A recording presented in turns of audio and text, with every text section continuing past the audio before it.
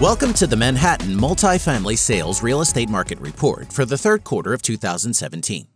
Whether you already own or you're looking to buy into the city's fastest-growing market, we'll keep you up to date.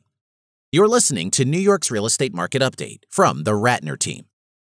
Home to millions, Manhattan's apartment complexes help to make up the iconic one-way streets and skyline of the prized island. However, the multifamily market is one that's actually on a relative volume decline in New York City, and this quarter's data in Manhattan reflects the downward trend.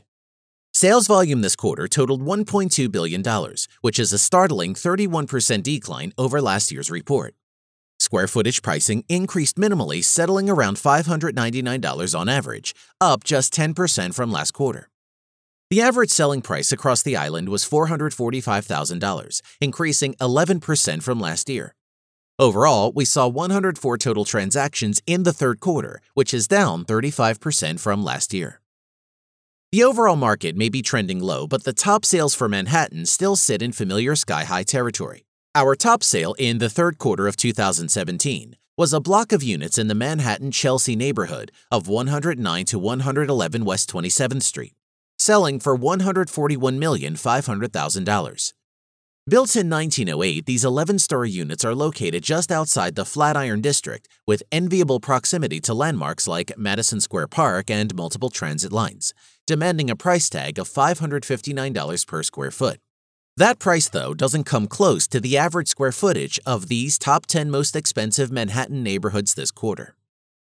Carnegie Hill, the land of historic lineages, groomed brownstones, and museums, tops off the list at an average of $1,840 per square foot. The West Village comes in second at $1,356, with the Upper West Side a close third at $1,140. The East Village listed at $1,019 per square foot, Kips Bay at $907, Chelsea at $755, Yorkville at $696, East Harlem at $450, and Harlem proper at $387. 10th, but certainly not least, the Washington Heights area averaged in at $322 per square foot.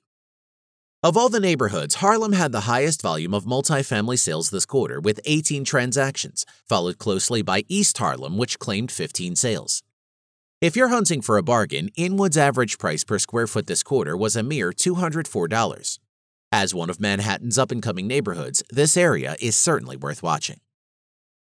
You can visit our website, www.newyorkmarketreports.com, to download the full version of this report, as well as take a closer look at the individual neighborhood reports.